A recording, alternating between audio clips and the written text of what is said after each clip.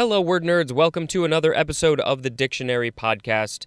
You are going to be hearing Daniel again in mere moments, so let's just get right to it. Hello, word nerds. Daniel here from the Weird Alphabet again, here in your earholes. Here to tell you about more words from the dictionary. We are currently on page 77 still. Well, let's get on with those words. Atactic. A-T-A-C-T-I-C.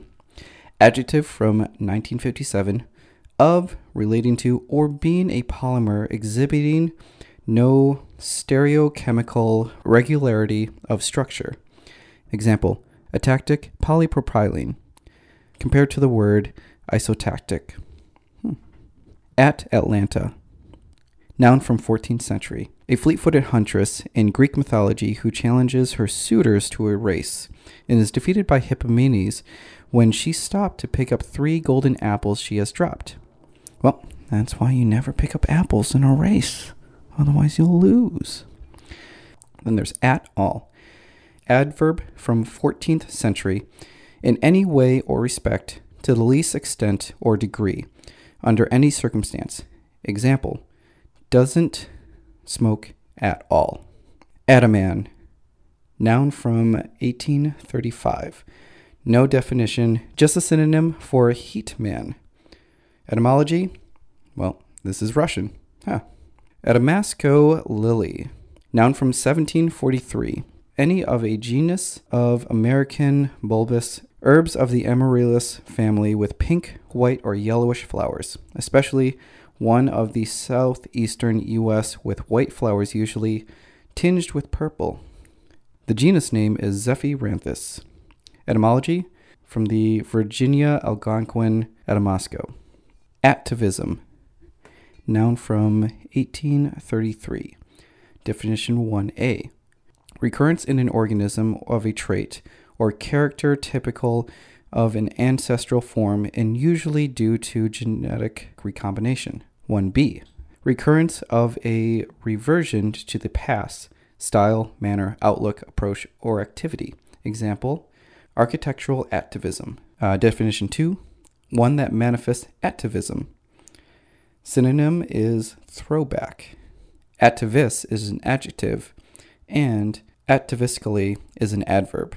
Etymology, from the Latin atavus, which means ancestor, from at, which is probably akin to the word atta, which means daddy, and avus, which means grandfather, and there's more at the word uncle. Ataxia, noun from 1670, an inability to coordinate voluntary muscle movements that is a symptom of some central nervous system disorder and injuries not due to muscle weakness. Called also an incoordination. Ataxic is an adjective. Etymology. This is Greek, from Tassian, which means to put together, and adding a at the beginning of Tassian basically makes it the opposite. Okay. Telangiectasia. Noun from 1961.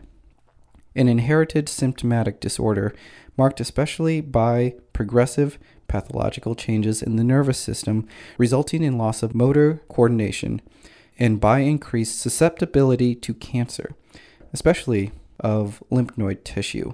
At bat, noun from 1941.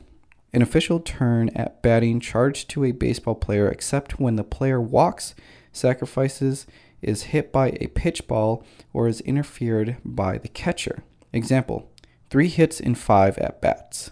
Then we have ATC, which is an abbreviation for air traffic control. Now we have 8, past tense of eat. And then we have 8. We have a few different pronunciations of it. It can be at, or ate. Noun from 1583. A Greek goddess personifying foolhardy and ruinous impulse. All right, so 8. In the first form is a noun suffix. Then the first definition, one acted upon in a specific way. Example, distillate. Definition 2, a chemical compound or complex anion derived from a specific compound or element. Example, phenolate. especially salt or ester of an acid with a name ending in IC, and not beginning with hydro. Example, borate. 8. Second form. Noun suffix. Definition 1.